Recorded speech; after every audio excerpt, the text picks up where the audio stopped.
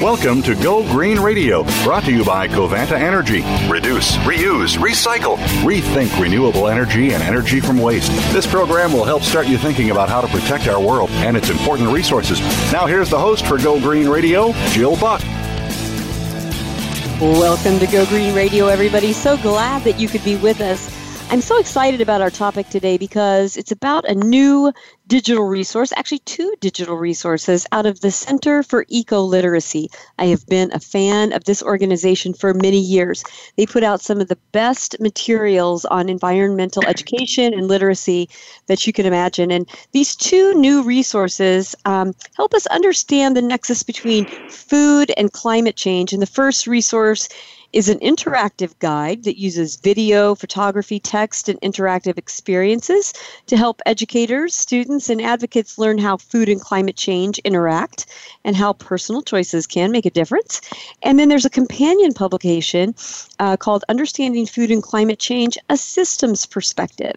And it explores the links between food systems and our changing climate with an emphasis on systems thinking. And I'm really excited. We have two guests today. I'm really excited to have them join us. Karen Brown and Margot Crabtree are going to be talking to us about what you can expect and why you should get a hold of these digital resources today.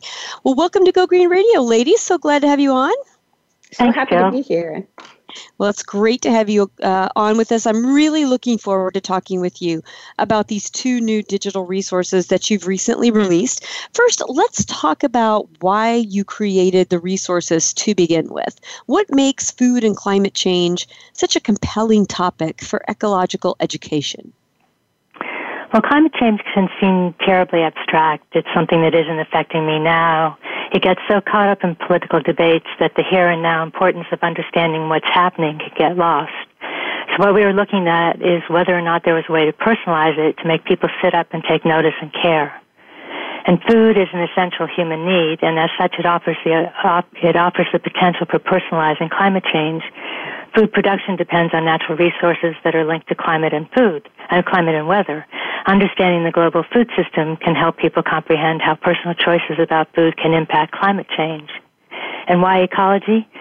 Well, in very general terms, ecology studies how organisms interact with one another and their physical environment. So we're looking at how we produce and consume food, and in the process, how we interact with the physical environment.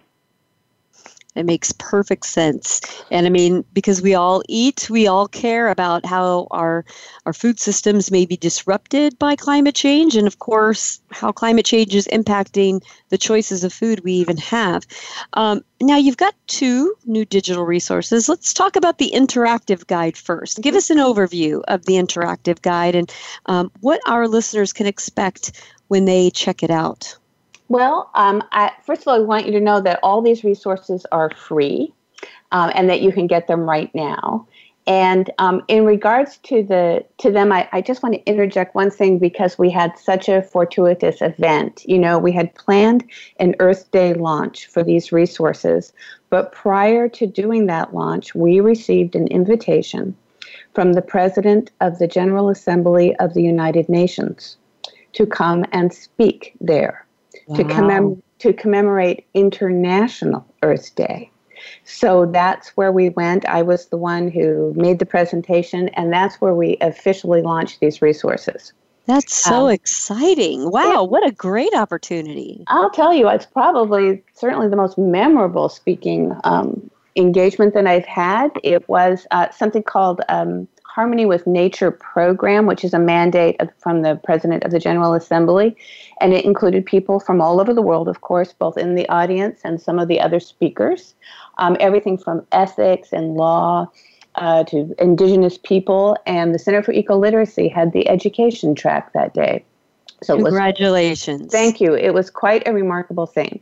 And we'll have a video of that up on our website soon for people to see that presentation.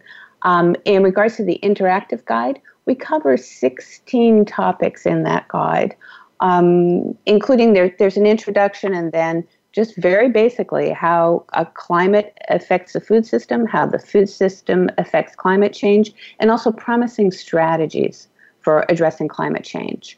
You can get, and as an interactive guide, it includes all the things you might expect. video, photography, interactive elements where you can touch something and something happens. I'm sure we'll talk about that more in this hour. But we wanted to develop a very rich resource. You can get it right now just by going to ecoliteracy.org.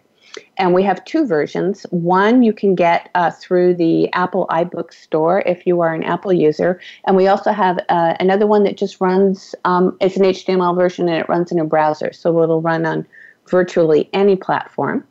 In regards to audience, if I can talk about that. You bet. Yeah, we had the intersection of some very big things we had to look at, like what is a food system, and then climate change basics, and then also systems thinking. So we know that any audience we had, people would probably have different degrees of familiarity with any one of those areas. So, for example, with the interactive guide, because we've worked so much in education, we optimized it for middle and high school. But we didn't want it to be limited to that. So we wrote it at a reading level for general audiences. For example, if you're watching something on the Science Channel or National Geographic, that's considered a general audience reading level. And because we also felt that it would have usefulness for adults who might want to just have a self-guided learning experience, and also for advocates. And I think we also heard, for example, so far from UC Berkeley and from some people at Columbia who said they think it's very useful for college-level courses there. And I think, Margot, you've also discovered, just since the launch, some other audiences that we might not have been targeting, but that seem to be interested. Is that right? Yeah, we've also, in working with our colleagues at Teachers College in Nutrition Education, we're finding it's being forwarded by individuals in medicine and nutrition, seeing it's an issue related to healthful living. So it's a much broader audience than we thought we were going to start off with.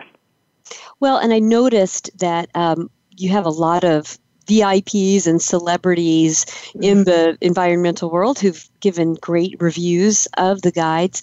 One of them is Marion Nestle, and she's been on Go Green Radio once or twice before. And of course, she's the author of the book that a lot of us love having on our shelf, What to Eat, and she's one of the premier authorities on the nexus between health, nutrition, and environmental issues. And when I had her on the show, we talked about the issue of environmental degradation as it relates to the nutrition we're even able to get from our soil these days based on the degradation of our soil. So you really have the backing of some of the most stellar voices and thought leaders, backing your guide. Now, talk to us about why interactive storytelling is an effective form of communication and why you decided to adopt that form of communication to present this information. Well, it takes a team with a variety of skills to produce an interactive resource like this. Speaking for myself, my skills were developed in technology, which is where I started as a designer. And my beginnings and my training were very human-centric when I started, and all about understanding people, what some of their needs, goals, and desires are. And something you learn early on when you do that kind of work is that some people like to receive their information verbally, and some people like to receive information visually, but most people prefer a combination of visual and verbal. And that's one thing that makes an interactive guide effective, is that very rich combination of words and pictures, and then also other what are known as perceptual attributes, meaning sound and motion and touch. So this guide includes videos of scientists and farmers and conservationists and researchers from around the world. We developed some original video material, but then we've been so fortunate and grateful to be able to curate and include what we think is a kind of best of video on a variety of topics. And there have been just some very generous organizations and people who have lent their video assets to this project. We also have imagery that we use to either pique curiosity or demonstrate a principle or unpack a kind of what's going on here, for example, with how methane is generated. We have interactives, things that you touch and kind of through your touching, they unfold for you, that can help enhance understanding. And also activities to help engage students and readers in exploring relationships between food and climate change.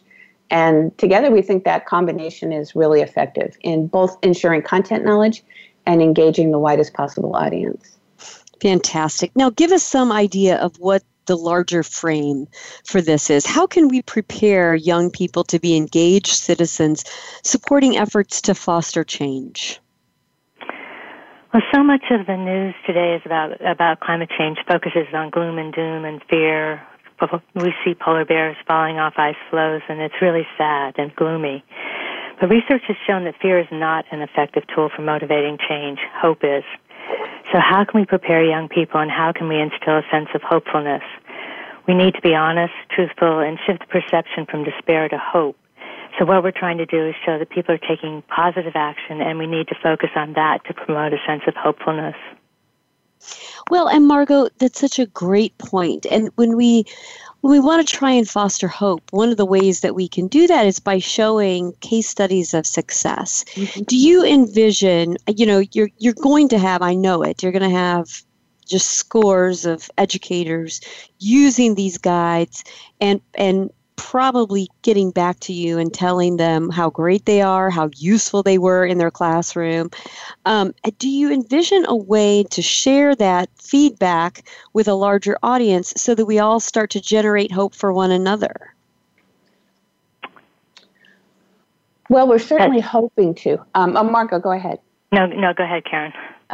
We're certainly hoping to. We have had interest expressed, again, from a variety of audiences already, and we're just kind of looking for the best way to do that. It's very new, and we've always either sought out or solicited case studies from what we feel are some real exemplars in education, and we're hoping to see that with this. I don't know that I can tell you officially about the rollout of a program around that right now because this is so new, but that would be what you just described would be very much in the tradition of what the Center for Ecoliteracy has always done. Absolutely. And that's part of why I love you guys, because you really do, keep the information fresh by showing it through the lens of schools that adopt the great information that you produce. We're going to take a quick commercial break, but when we come back, we have much, much more with Karen and Margot from the Center for Ecoliteracy. So don't go away, folks. There's more Go Green Radio right after this.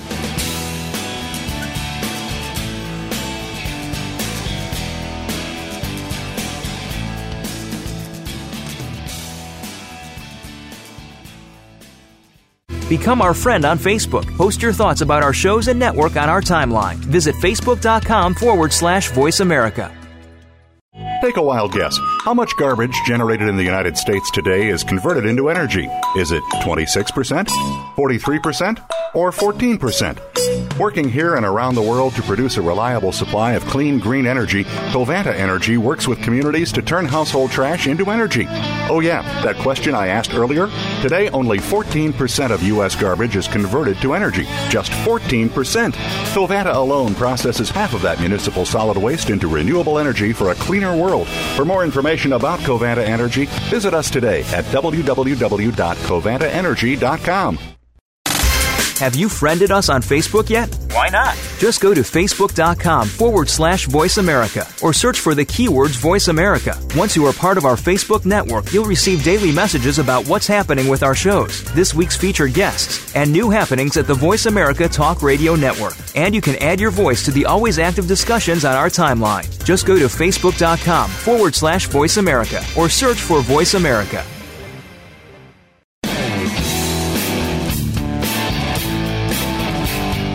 You're listening to Go Green Radio with your host, Jill Buck. Jill would love to hear your comments or questions on today's show, so call us toll-free at 1-866-472-5788. That's 1-866-472-5788. Write to us, too. Save some trees and send us an email to gogreenradio@gmail.com. That's gogreenradio@gmail.com. Now back to Go Green Radio with your host, Jill Buck.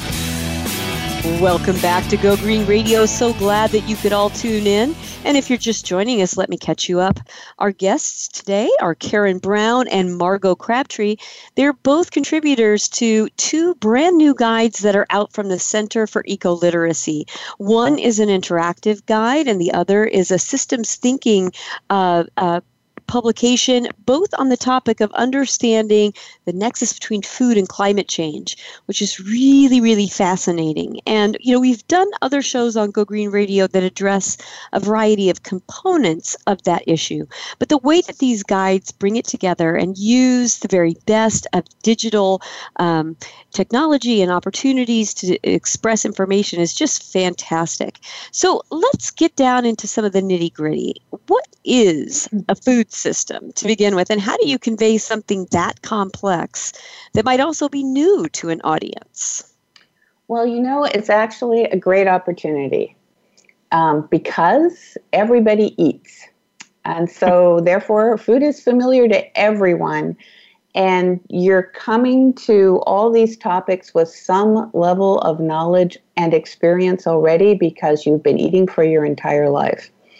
And because food is familiar, it can also help personalize learning, including learning about climate change. So what is a food system? A food system includes all the pathways and connections that produce and deliver the food that we eat. It can include farmers, processors, marketers, transportation, refrigeration, technology, government, finance, and you. For example, one way that so example, pretend you're in a teaching environment and you want to try to convey this kind of complexity to students or just learn more about it for yourself. And you have a limited amount of time to do that. This is another thing that we looked at in developing the guide, is that how could we deliver information, and some information that even had that kind of visceral connection that food has, meaning it's something you understand and are familiar with. How could we almost kind of make you an expert quickly in some part of that? And one thing we did is we produced a very short little video about ketchup, which is such a commonplace thing. I mean, some people eat it every single day, but they might not know where it comes from. So in about a minute and a half, we go through things like this, tomatoes that might come from California. Then you want to make it taste good. You might just want a little salt. Where did that come from? It might have come from an extraction operation in China, or if it's sea salt, it could have come from the Mediterranean Sea. Pepper might have come from Vietnam or southern India. Ketchup has a little sugar in it, and that could have come from Thailand or Brazil or a dozen other countries. Vinegar, which was for me kind of surprising in researching ketchup, the vinegar in ketchup is made from corn, not grapes. It's that distilled white vinegar, kind of stuff you can wash windows with almost, right? Yeah. Well, it comes from corn. Corn is one of those things that is subsidized by the government and traded in markets all over the world. So there's both a governmental and financial connection to that. You can just go down that list of ingredients like spices from Mexico or Indonesia. And you also have to think about who produced the bottle and where that came from and how the label got made and all the processing and transportation that went into it, all of that, and all the people and places and money and everything involved, all of that just for a little ketchup. That's brilliant. I love that. Great. And that can show you how the whole thing opens up and wow, I've been eating this my whole life. Now I'm seeing more where it came from. Where does the rest of my food come from? And what's really cool about that is you're actually introducing students and adults to a concept called supply chain, which is becoming more and more important when we talk about sustainable business operations, is exactly that. Where does every part and piece and thing that you need to manufacture one item, all the various things that go into that one item, where do they come from, and are they being sustainable in their operations as well? Very cool concept. I love that. Now let's talk a little bit about how climate change does affect our food system. I mean, for example, what effect does climate change have on our oceans and therefore our seafood? Well, so much of what we hear about with the impact of climate change on oceans is warmer temperatures, increased acidity, bleaching corals, rising sea levels. But the notion of food and what is going to happen with food isn't really brought into the discussion. If you get out a globe and look at a satellite image of Earth, it's pretty clear how much of it's covered by ocean.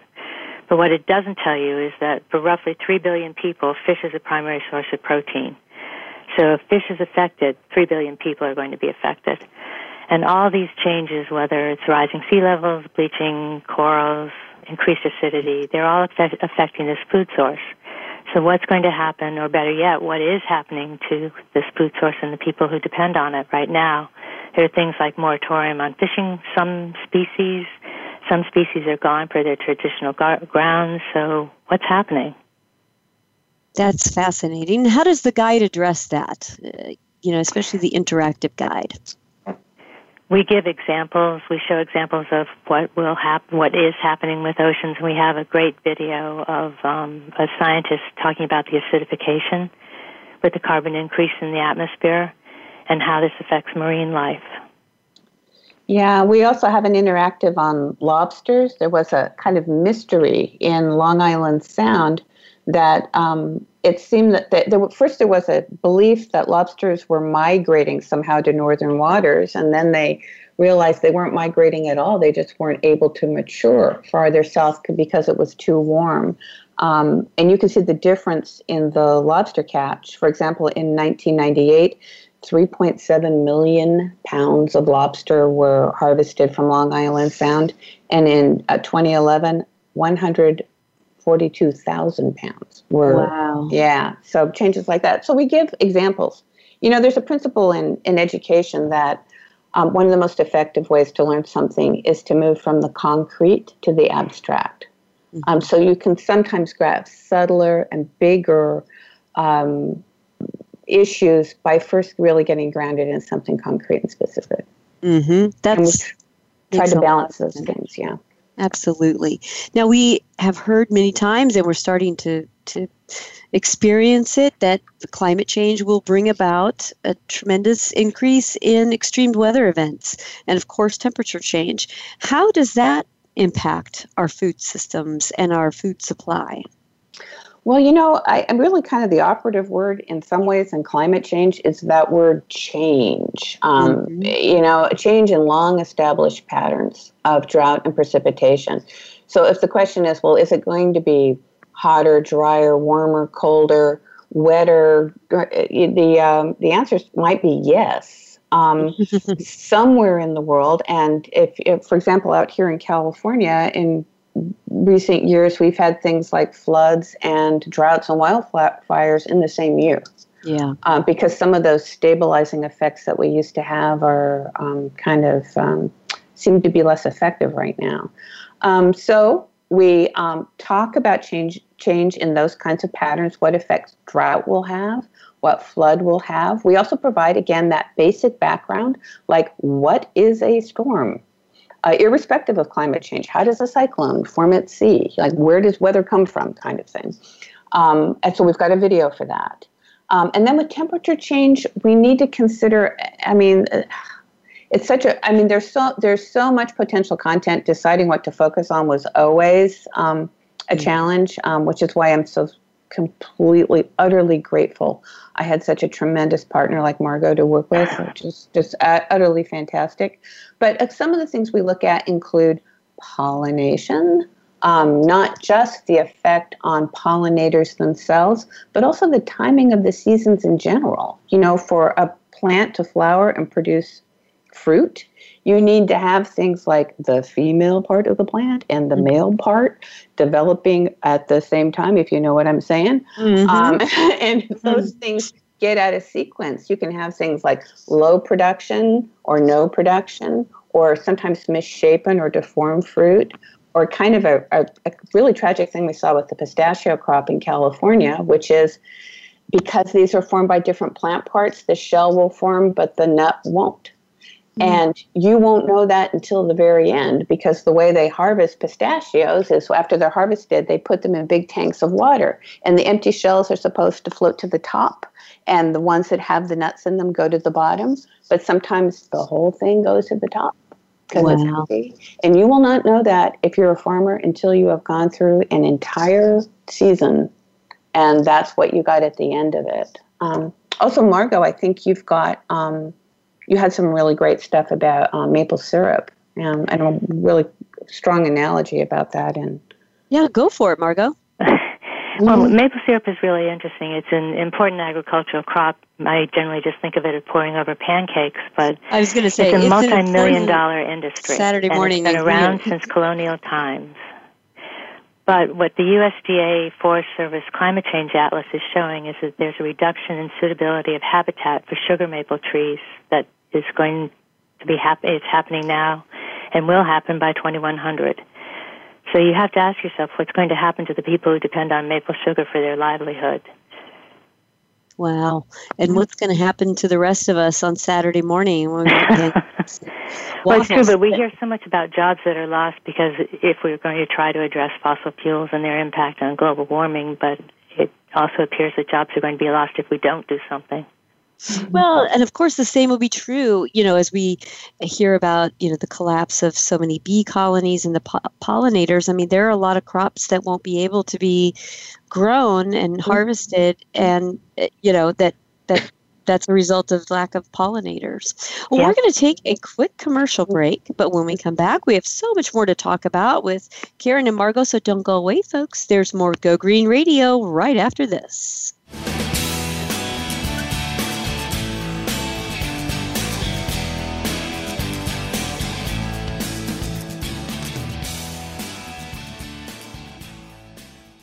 Become our friend on Facebook. Post your thoughts about our shows and network on our timeline. Visit facebook.com/Voice America.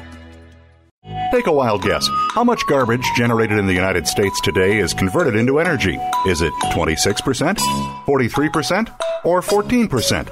Working here and around the world to produce a reliable supply of clean, green energy, Covanta Energy works with communities to turn household trash into energy. Oh yeah, that question I asked earlier? Today, only 14% of U.S. garbage is converted to energy. Just 14%.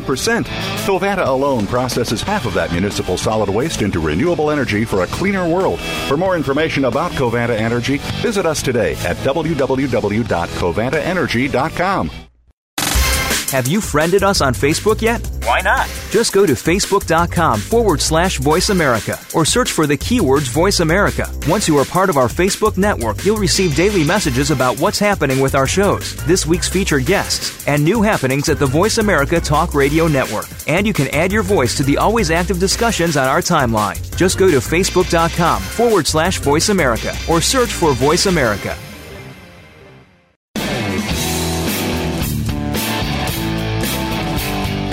You're listening to Go Green Radio with your host, Jill Buck. Jill would love to hear your comments or questions on today's show, so call us toll-free at 1-866-472-5788. That's 1-866-472-5788. Write to us, too. Save some trees and send us an email to gogreenradio@gmail.com. That's gogreenradio@gmail.com. Now back to Go Green Radio with your host, Jill Buck. Welcome back to Go Green Radio. So glad that you could all join us.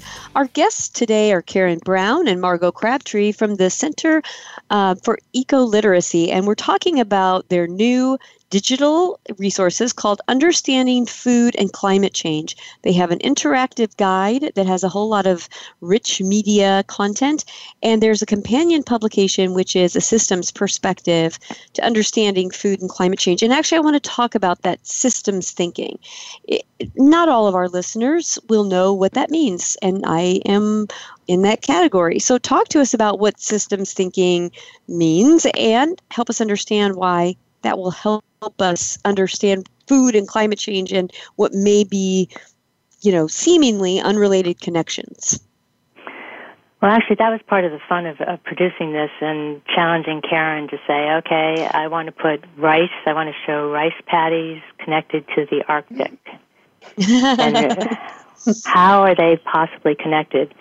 And if you look at the Arctic region section of the guide, you'll see Karen's placed a bowl of rice superimposed over the Arctic image. And what's it got to do with the Arctic? Well, thinking in terms of systems can help make sense of these seemingly unrelated food and climate connections.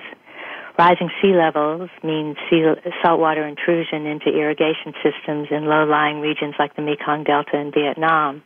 When salt gets in the soil or water, it can kill rice plants. So rice farmers are already feeling the effects, and so are consumers who eat the rice.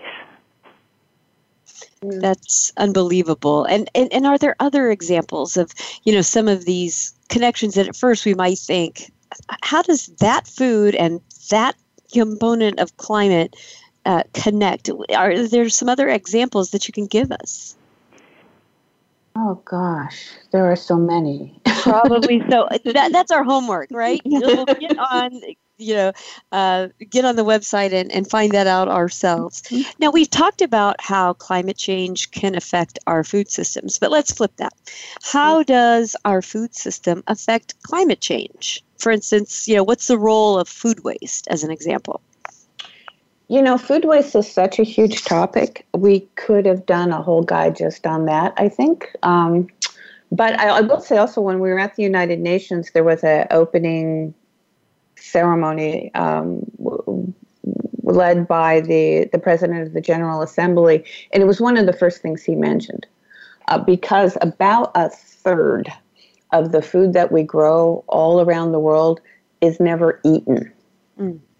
So it's pretty dramatic, both in terms of equity, of people getting enough food to eat, because we have a lot of people who don't have enough. And then again, what happens to that waste? So here's another example of how food can kind of personalize an understanding of climate change. For example, we have a section on plate waste and portion size. And we talk about the rather staggering way that portion size has increased, particularly in the West in the last 30 years, where you see things like, a muffin that used to be 200 calories is now 500 calories, that kind of thing. Or a little chocolate chip cookie that used to be 55 calories is now 275 calories, that kind of stuff.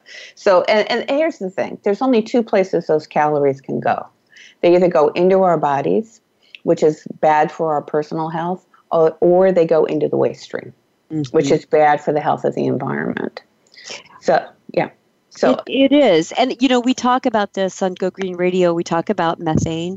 When organic material ends up in a landfill, it doesn't just decompose and then somehow return the nutrients to the soil. That's not how landfills work. They have a lot of alternative daily cover. They have, leachate barriers. So that is truly wasted material. That organic, the nutrients that are left in that organic waste will never get back into our soil. And instead, what you get is a byproduct of methane, which, of course, is 21 times more potent than CO2 emissions when it comes to greenhouse gas emissions. So, it's a terrible problem that we really must address in the 21st century of food waste.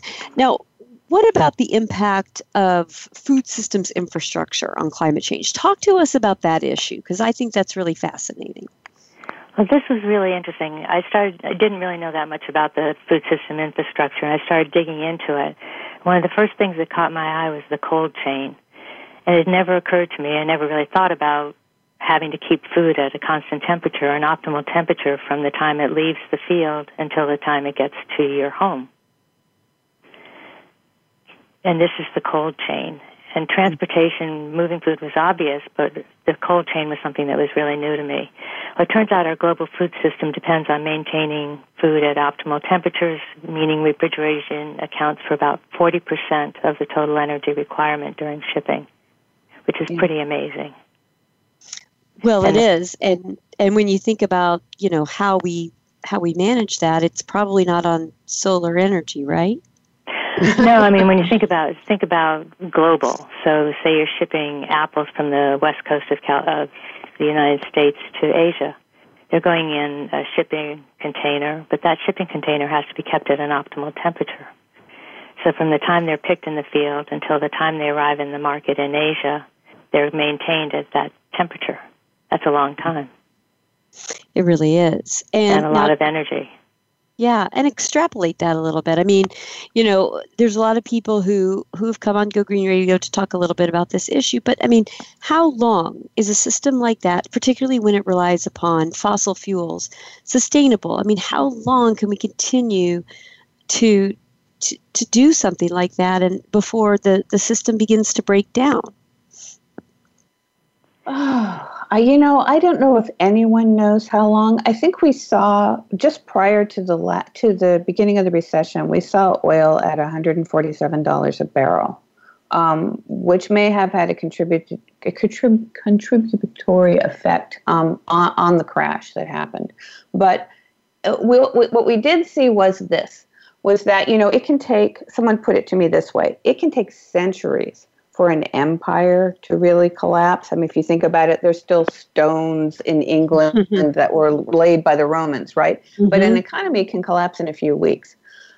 As we saw, the thing just kind of starting to go down, right? And so how long can it go on? It probably depends more than anything else about the price and availability of that kind of cheap energy. And I don't know that anyone has a clear timeline on that, but it's an awfully precarious place to be.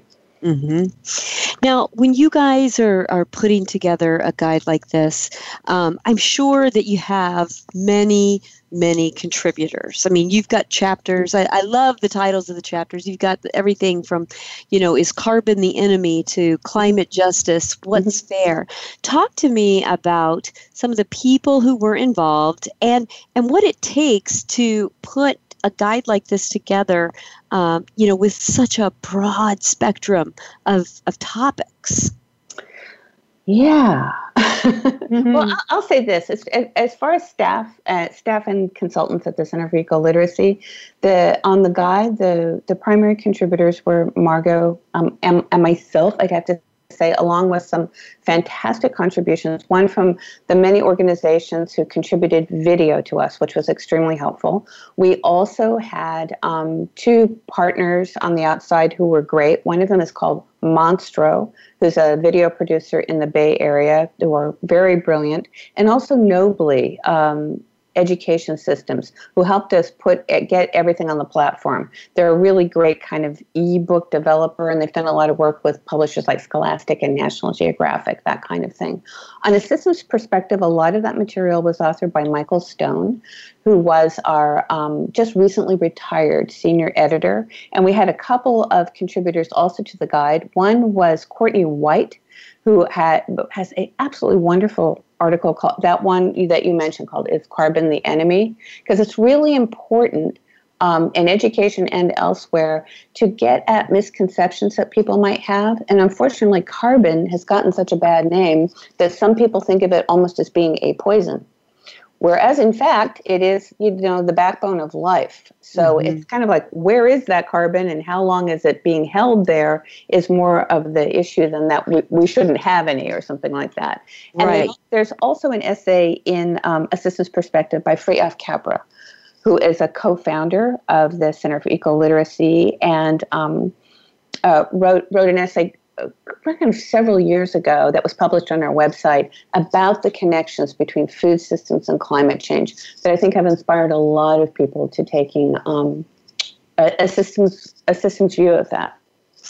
Right. And, there are so many wonderful resources on the website. We'll talk about that in a minute. But, when we talk about topics like climate change, sometimes it's very difficult to present it and to, engage young people with this idea that we can still be hopeful, that there is something to hope for. You mentioned earlier, Margot, that hope is the frame for this guide. Talk to us about what there is to be hopeful about in the face of all of these challenges. Well, actually, there's a lot, which was very encouraging. From everyday people like us to farmers to scientists, there are many people working hard to find strategies to respond to climate change. Sometimes I think we forget to turn to the people who are the closest to the land or the water to seek out strategies. And often what they're doing is looking to nature for solutions, whether it's using termite tunnels in Africa for water filtration or growing a fertilizer tree. The videos in our guide, some of the videos in our guide offer this view, and there's one on agroforestry and growing chocolate in Guatemala.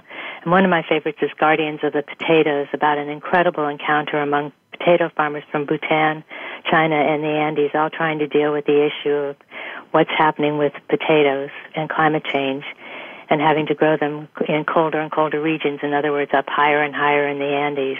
And there's another one with oyster farmers from the Northwest and what they're doing to counteract the acidic waters that they're encountering. I love it. For young people, I think food waste is an incredible area to be able to explore and see hope. And the message is compost. Well, and there's a lot of other things to talk about on that. Actually, I want to bring that up when we come back from this quick commercial break that we've got to take. Don't go away, folks. We've got much more Go Green Radio and a little bit of my commentary on food waste on the other side of this break. We'll be back after this commercial break.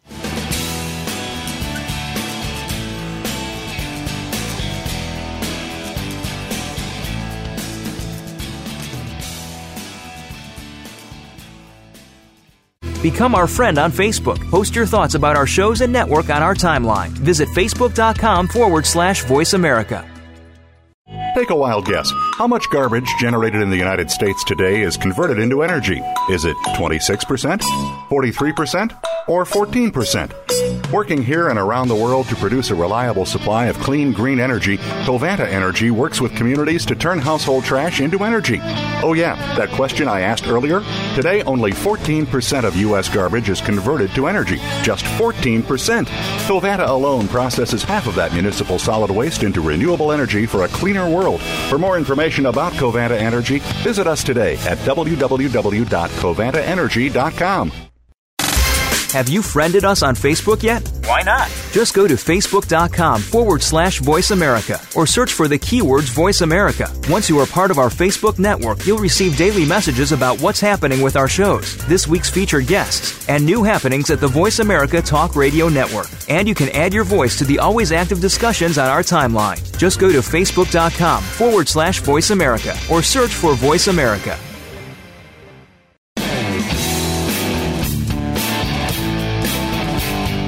You're listening to Go Green Radio with your host, Jill Buck.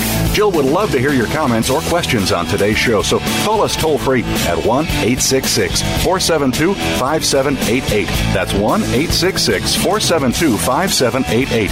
Write to us, too. Save some trees and send us an email to gogreenradio@gmail.com. That's gogreenradio@gmail.com. Now back to Go Green Radio with your host, Jill Buck.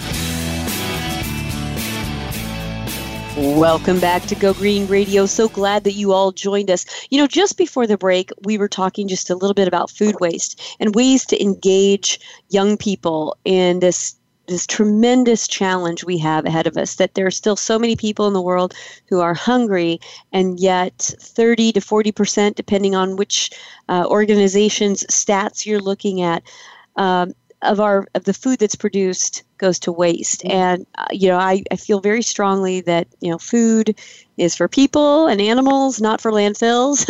And actually, the EPA's food recovery hierarchy kind of puts it in this order. First, we reduce the source of food waste. Do what we can not to over purchase or overproduce. when we're creating our meals. And second, edible food that's something that's left over goes to feeding people. Then we feed animals. Then there are industrial uses for food waste, like we can create energy out of some of them. But then we go to compost. So we need to think about the highest possible use for the food that we produce, and I think that if we can begin to learn those steps, we're going to be in good shape. Now, some of the resources that the Center for Ecoliteracy that you all have available to us, I haven't talked about in a long time on Go Green Radio. So I'd love for you to share with us some of the other resources that our listeners will find if they go to your website. Sure. Well, first of all, everything that I'm going to talk about is available now. So starting with, of course, this interactive guide, Understanding Food and Climate Change, and a systems perspective. You can get those right now at ecoliteracy.org. Another thing we have is it's another interactive piece called Starting with Soil. And this has a lot about composting in it that you were talking about. It's designed for younger learners, and it was commissioned by the Whole Kids Foundation, which is the educational arm of Whole Foods.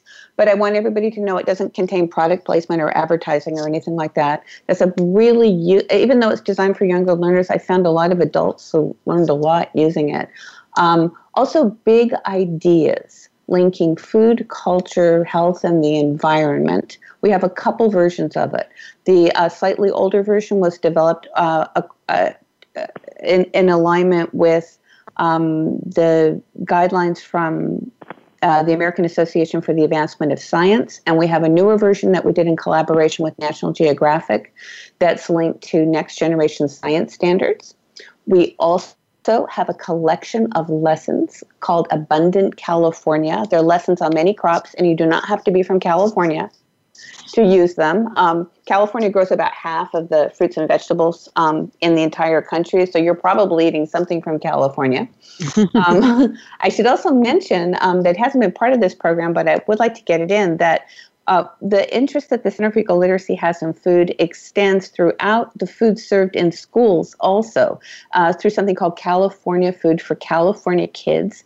It's a program for increasing healthy, freshly prepared school meals made from local ingredients in California schools. And we currently have a network of about 90 school districts in California that serve over 340 million school meals a year. That is amazing. Congratulations. Yeah. Thanks. So we have a lot of resources related to that. And if you just want to know about the center in general, you could download our 20th anniversary publication called Cultivating 20 Years of Ecoliteracy, which has an overview of all the programs and publications. Fantastic. Thanks for sharing that, Karen. And I hope you will all get out on ecoliteracy.org and check those out. You know, many of our Go Green Radio listeners are college students, and many of them are passionate about protecting the environment, but they're daunted by all the information that's out there on the subject, and a lot of it is so new to them. Do you have some tips for them to help them adopt a systems approach to educating themselves about environmental issues and public policy? Sure. I'd suggest starting with something you feel passionate about or something you've got a question about. And I think a great example of some students who did that is a video from Harvard.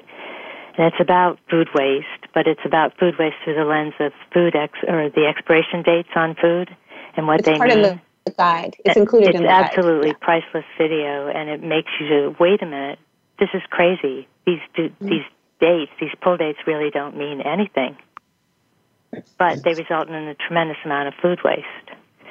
And the other thing that with college students was University of Massachusetts noticed that there was a lot of food waste, and they began to notice that it was related to students using food trays. So when they got rid of the food trays and had plates, it cut down on the waste. And the beauty of all this is so often the answers are just common sense, and it just starts with a simple question: what if? Why? Right. And now help us understand, Margot, how is that systems thinking? What makes what you just described under that heading of systems thinking? Okay, so if you notice that there's a tremendous amount of food being dumped into the garbage in the dining hall, you start to ask questions. Why? Where did the food come from? Why is the food ending up there? And you start to make connections. Too much food on the tray, too much food being offered. Is it the taste? So you start asking questions. Why? And just keep making connections. I put it in the center of a paper and just start drawing lines. Why did this happen? Why did that happen? Before you know it, you're seeing all these interactions that just didn't seem obvious from the start. Gotcha. Karen, did you have something that you'd like to, a tip that you'd like to give our college students who may feel a little bit overwhelmed by all the things they don't know, but they keep hearing snippets about maybe on Twitter or something? What would you say to our college students? Well, I'd just like to underscore again the example that Margot gave from the University of Massachusetts, because sometimes we think these problems are intractable, or that we'd have to remake all our lives and all of our systems, or that they would be too expensive to address. But this one example from the University of Massachusetts, by just getting rid of the tray and using a plate instead, they reduced their food waste by 30%. And it not only didn't cost a thing, they saved money because they weren't having to process all that waste. So that sometimes the answer, again, by asking those why questions and trying to make some of the connections and draw those lines, there can be very effective responses that are absolutely within your grasp. Absolutely. We have just a few seconds left. What is one tip you'd give our listeners who want to align their values and their actions when it comes to this nexus between food and climate change? I guess I'd just say take a look at your own diet, not because you're wrong or a bad person, but just at all, no shame, no blame at all, but just start asking some questions. My sister's been a farmer for 30 years, and she often says, the typical American has no idea where their next meal is coming from, meaning they just don't know where it comes from. Right. So, could you find that out? And Margot, do you have something? Compost. one sage word of advice. Well, ladies, I want to thank you so much for being on Go Green Radio and for all the work you did to put those guides together. Check them out, folks. Ecoliteracy.org. They're free. They're there now.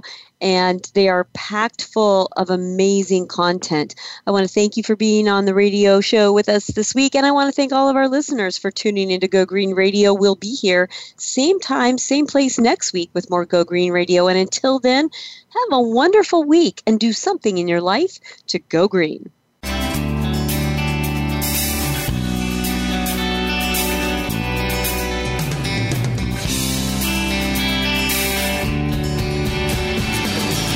Did you get some terrific ideas from today's show? Please join us for more next Friday at 9 a.m. Pacific Time, noon Eastern Time. It's Go Green Radio with Jill Buck here on Voice America. Go Green Radio is proudly sponsored by Covanta Energy, a leader in providing renewable energy solutions for a cleaner world.